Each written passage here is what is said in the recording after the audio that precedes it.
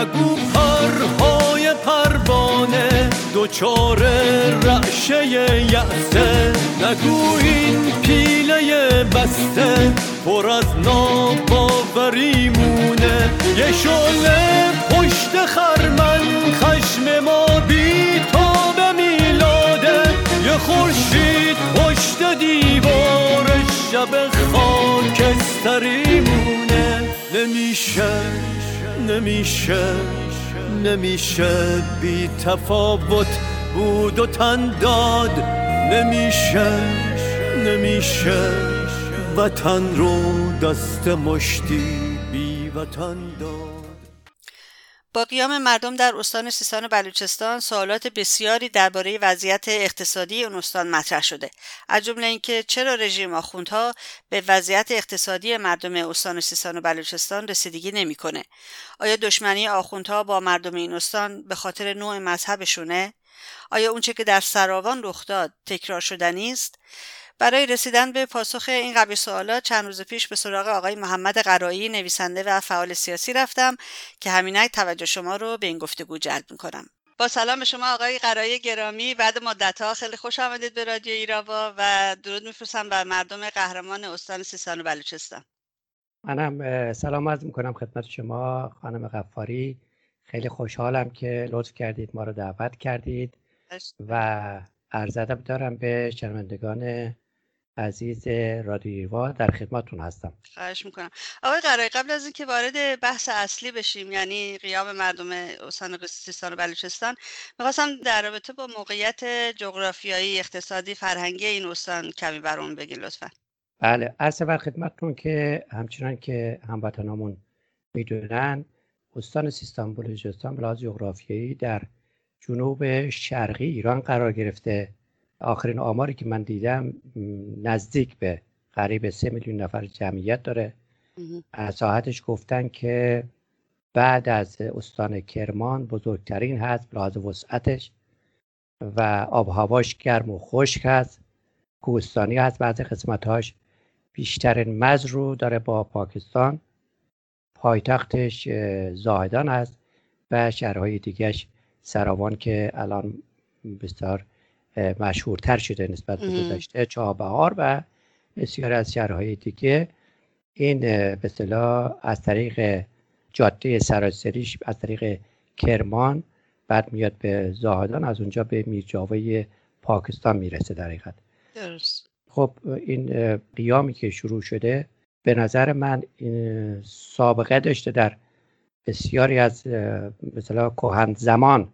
میدونی خانم غفاری، رستم پهلوان افسانه‌ای ایران از همین سرزمین برخواسته که مثلا تو شاهنامه راجبش همه میخونن و یعقوب لیث که خودش قبل از اینکه به اصطلاح به حاکمیت برسه سردسته عیاران بود، آدم نیکی بود، اون زمان عیارانی که بودن، این هم از این سرزمین برخواسته هست.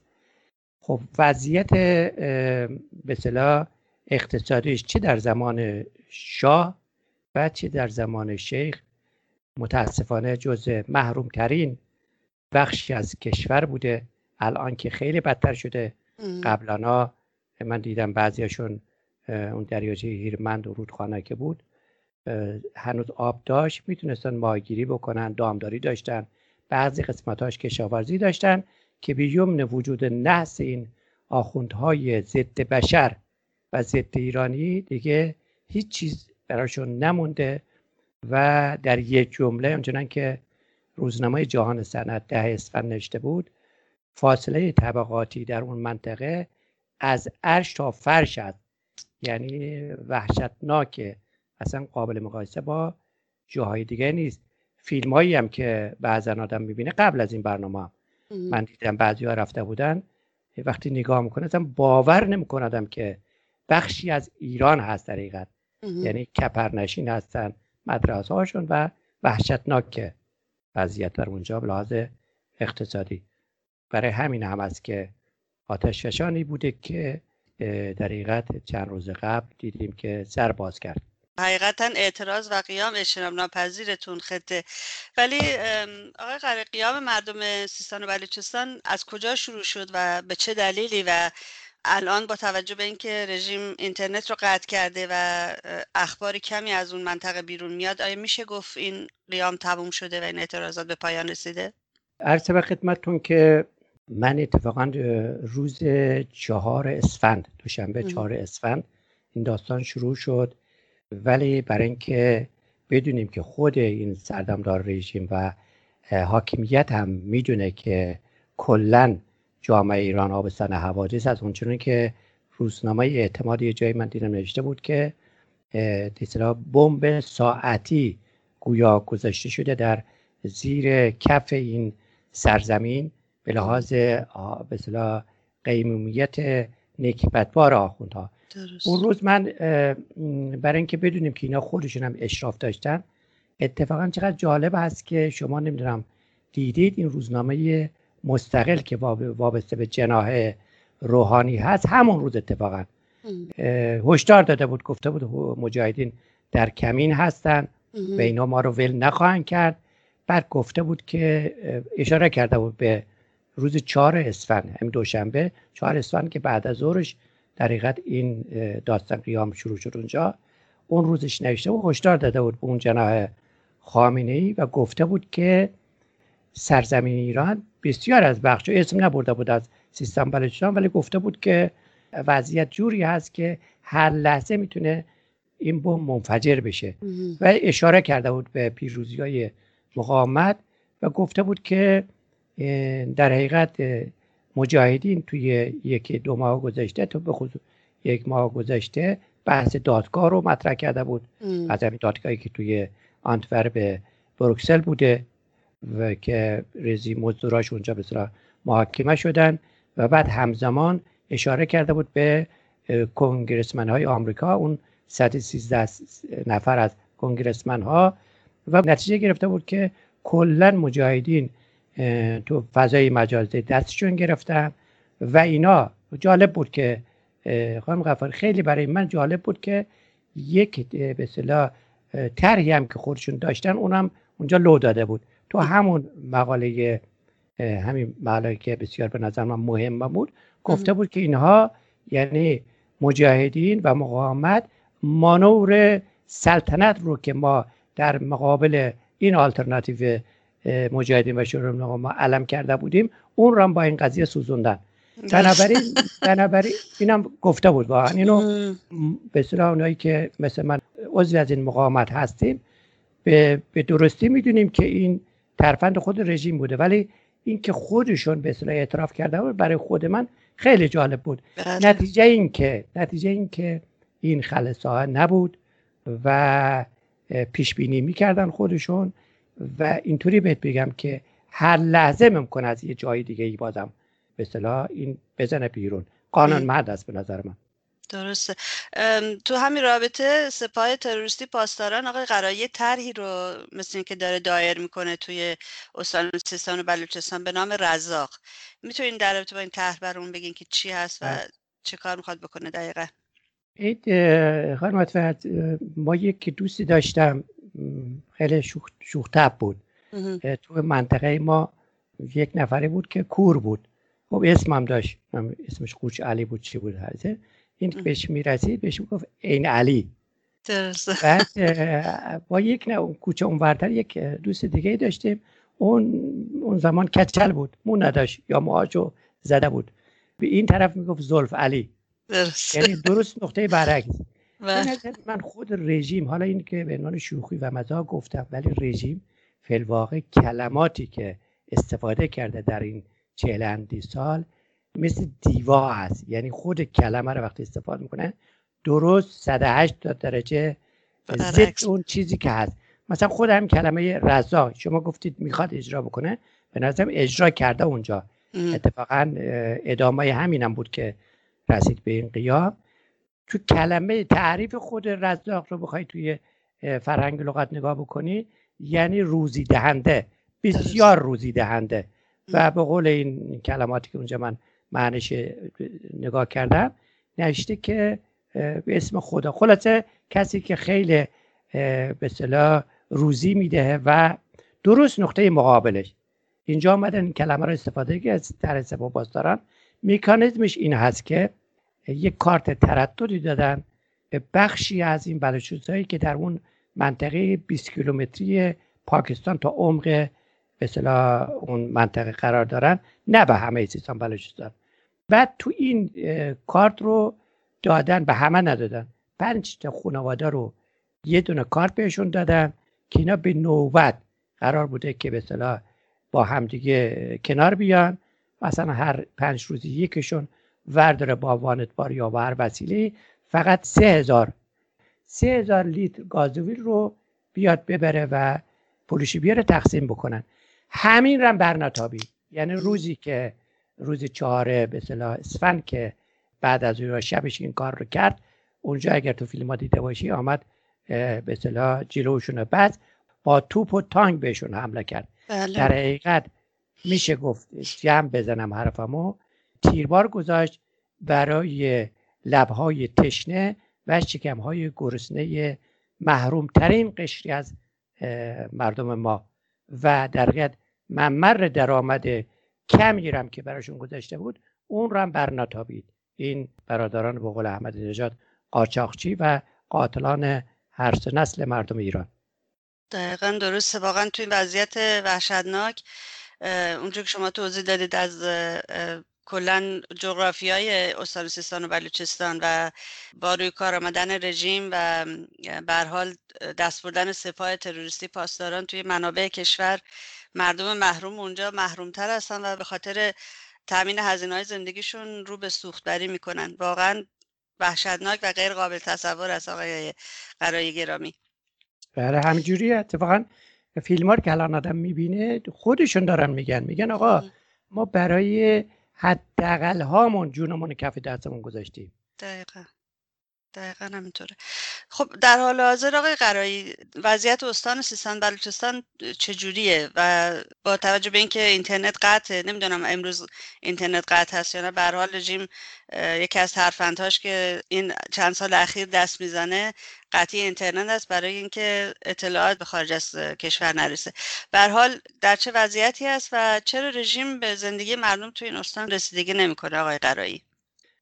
به شطور گفتن که گردنت کجه، گفت که به صاحبش گفت که اول بگو کجای من راسته. واقعیت اینه که خانم غفاری این رژیم اگر چیزی رو عادلانه به نظر من تقسیم کرده همین محرومیته. فقط سیستان بلوچستان هم نیست. اگر بگیم یک چیز دیگر هم عادلانه تقسیم کرده بین مردم، همین سرکوبه، شکنجه هست، غارت هست، چپاول هست. بنابراین مستثنا نیست در حقیقت سیستان بلوچستان.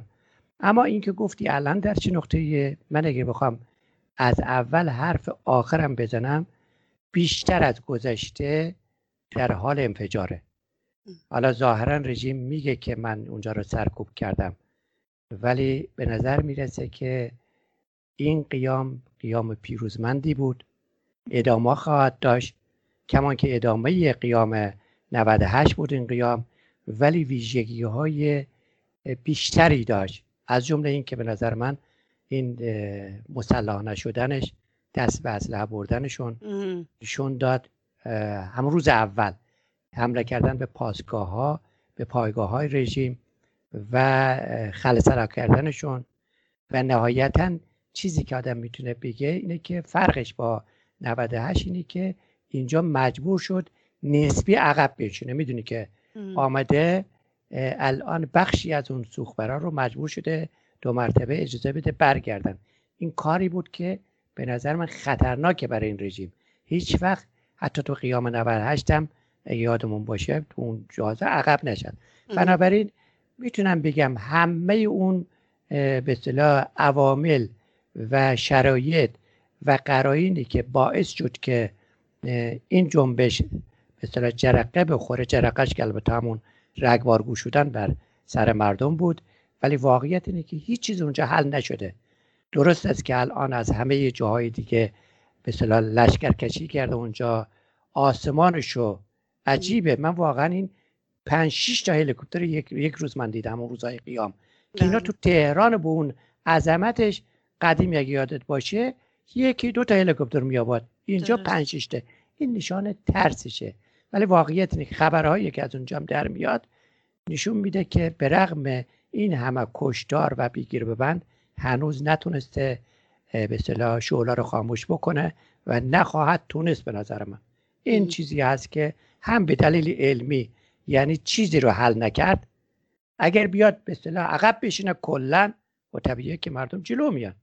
اگر هم نشینه خب مردم اون چیزی که تا به حال رژیم ازش میترسید، نگاه کن شب و روز روزه‌ای میخونه که مجاهدین دارن جوانها رو مسلح میکنن. ما دیدیم این رو، این مادهش بود، این اون چیزی بود که رژیم ازش میترسید و به سرش هم آمد و این همون چیزی بود به نظرم باعث شد که نسبی عقب بشینه، چون به شدت از آتش جواب آتش که شعار مقاومت و رهبری ما هست و مردم هم خوب الان گرفتن، فی‌الواقع میترسه. به نظر من چیزی تغییر نکرده. آقای قرایی گرامی، آیا مذهب مردم این استان که اغلب سنی هستن میشه گفت دلیل دشمنی رژیم هست با مردم استان سیستان و بلوچستان؟ بخوام اگر در یک کلمه بگم، به نظر من نه. چرا؟ یعنی در اینکه آخه این رژیم، همونجوری که عرض کردم، این رژیم از روز اول که اسمشو گذاشت جمهوری اسلامی، همه مردم ایران میدونن نه جمهوری بود نه اسلامی بود. این رژیم اصلا مذهبی نیست. یعنی از روز اول یادت هست که خمینی اون جمله معروفش گفته که حفظ نظام از اوجب واجبات هست. بله. و همون هم بود که اتفاقا در همه جا گفت حتی اگر لازم باشه بعضی از چیزای احکام اسلام رو لازم باشه ما تعطیل میکنیم. بنابراین این رژیم به اصطلاح اولین کسایی رو که شروع کرد به اعدام کردن مجاهدین خلق بودن که خب خودشون هم میدونستن که بالاخره واقعا مسلمان بودن و شیعه هم بودن. بنابراین سنی ها رو چرا این بله با سنی ها به ظاهرش اینجوری میرسه که حتی اجازه مسجد هم بهشون نمیدونه، ولی تو عمق اگر تو اعماق بریم، رژیم برای حفظ خودش از هر گروهی، تشکلی، قومی و قبیله‌ای و مذهبی که بالقوه بتونه جلوش وایسته به خاطر همون ضربه زدن به اوجب و واجباتش میترسه. مثلا دراویش نگاه کن چی کارشون کرده، مثلا اقلیت ها رو نگاه بکن، کرد ها رو نگاه بکن، هموطنان عرب اهوازی ما رو نگاه کن، بیشترین دشمنی رو با اینا بکنه. بنابراین من میخوام بگم که این رژیم فعل واقع نه به خدا پیغمبر به هیچ چیز اعتقاد نداره. اتفاقا اگر بحث سنی باشه، اگر آدم فکر کنه با سنی ها در افتاده، الان این به اصطلاح مدرک هست که الان مدرک هست که این با طالبان داره کنار میاد، با داعش قبلش کنار آمده، رهبراش اونا که دیگه سنی هن دیگه، اونا دیگه سنی های غلیظ هستن مثل خودش تو اون قسمت منتعله راست فاشیستی و اون دستگاه هستن. نه، به نظر من این رژیم اگر احساس خطر بکنه در میاد. اگر هم با اینا ضد هست به دلیل نه مذهب بلکه به دلیل ترسی است که از اونها داره، چون یک نیروی نسبتاً متشکل و معتقد برای رژیم بسیار خطرناکه، کمان که به نسبتی کمتر هم همین دراویش رو یادمون هست دیگه و الان هم دیدی که این محجوبی چه بلایی به سرش آورد. بله. داشتم امروز ویکی‌پدیا رو نگاه می‌کردم در رابطه با همین استان سیستان و بلوچستان. آقای قرایی، واقعا فاجعه است و نشون میده که فقط در زمان آخوندها نیست، این نمیتونه تو فاصله زمانی 40 سال اتفاق افتاده باشه. حتما که از قبل هم محدودیت‌هایی برای مردم این استان وجود داشته و در زمان شاه هم به هر حال مشکلاتی بوده برای این مردم. درست میگم؟ بله حتما اینجوریه، همینجوری که شما میگید دقیقاً اینجوری هست. عرض کردم اول صحبتم استانی بوده که اولا بگم چرا اینجوری هست. اتفاقا همه جاهایی که وقتی ما میگیم یعنی مقاومت، میگیم ما به تبعیت از مقاومت میگیم شاه و شیخ ماهیتشون یکیه، دوتا که نیست که درست. یعنی قسمت به اصطلاح سرکوبشون توی قسمت محروم کردن این به اصطلاح کشور مرزی، جایی که احساس خطر میکرده به نظر میسه اونجاها رو بیشتر سرکوب بوده. واقعیت اینه که الان که دیگه اینو تسری داده به بسیار از جاها، یعنی الان اگر نگاه بکنی حتی مرکز هم، یعنی فقط دیگه اونجا نیست، اونجا از قبل هم بوده، الان هم هست. بسیار از اینها اصلا انگار ایرانی نیستن، شناسنامه ندارن. بسیارشون دیدی تو فیلماشون که دارن میگن واقعا وحشتناکی. یعنی همچنان که خودشون میگن به خاطر یک قطره آب، به خاطر یک لقمه نان در حقیقت دارن کشته میشن. این اون چیزی است که ممکنه نسبت به جای دیگه فرق کرده باشه، ولی واقعیت این که الان که من گفتم الان این رژیم فی واقع بالای سره، یعنی میخوام بگم شیخ به لحاظ غارت، چپاول و سرکوب بالای دست مثلا شاه بلند شد.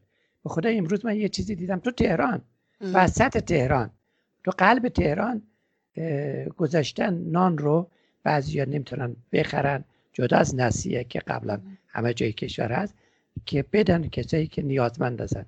نوشتن شما در نظر بگیر قلب تهران خودشون نوشتن که طبقه متوسط هم حتی، یعنی جنوب شهر تهران نگفته. امروز اینو دیدم که اونجا اتفاقا با عکسش هم گذاشتن که بیایید اونایی که چیز هستن شما در نظر بگیر برای یه لقمه نون که یه زمانی حداقل دیگه این مشکل نبود، خیلی ها نونشون رو میفروختن. من یادم از نون خشک رو اینا رو تو بله یادم باشه. بله بله. خب با این تفاصیل آقای قرایی، آیا سراوان یعنی نقطه انفجار توی استان سیستان و بلوچستان، نقطه انفجار منظورم قیام هست، یک مورد استثنایی است تو کشور یا اینکه میشه توی شهرهای دیگه هم اتفاق بیفته؟ من توی صحبت قبلی ما عرض کردم، بازم استناد کردم به روزنامه‌های خود رژیم. یعنی روزنامه اجتناب نوشته که کل مملکت رو گفته که وضعیت مثلا به قول خودش زیر پوسته شهر به دلیل همون غارتی که تو این مدت کرده و سرکوبی کرده، وضعیت جامعه مثل بمب ساعتیه.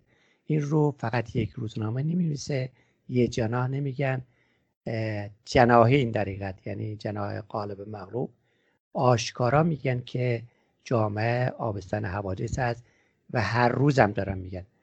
و ما همین امروز اتفاقا همین امروزی که من با شما دارم صحبت میکنم و روزهای قبل دیدی که هفته قبل 26 بسیار شهرهای بزرگ ایران رو این بازنشسته ها آمدن تو خیابان.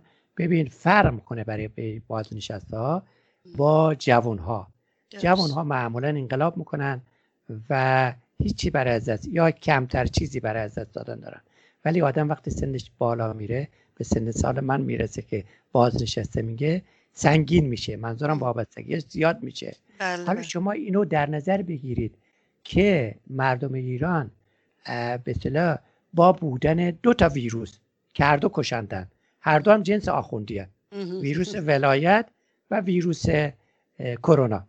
نمیدونم کدوم یکی از کدوم یکی مثل هم که از نمیدونم مثل تخم مرغ و مرغ معلوم کدوم یکی از کدوم واقعا کدوم یکی از به اصطلاح یکی دیگر رو وجود آورده.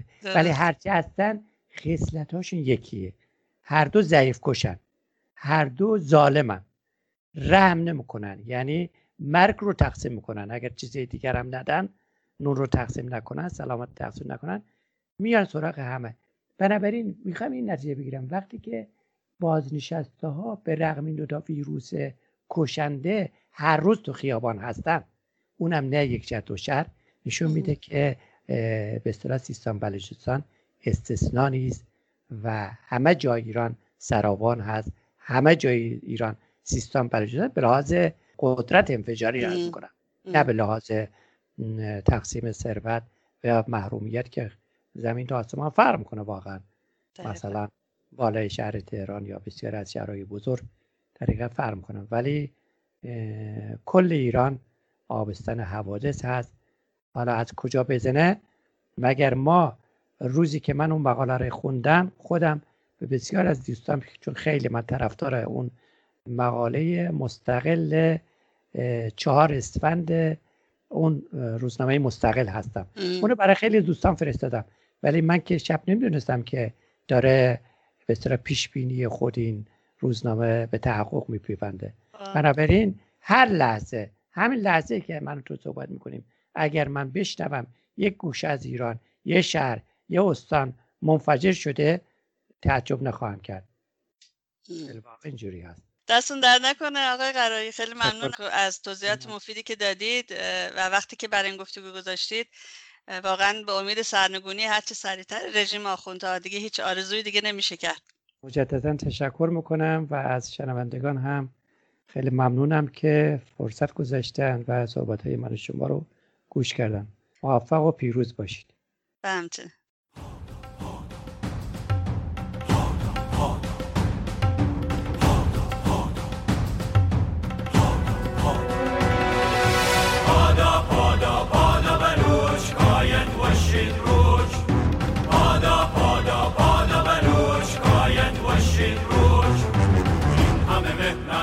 همه در خشم بلوچ و شور نبرد، رنگ کبر با روز سیاه، ساعده ای بر جان سپاه، دل توفان‌های مدام، خشم بلوچ و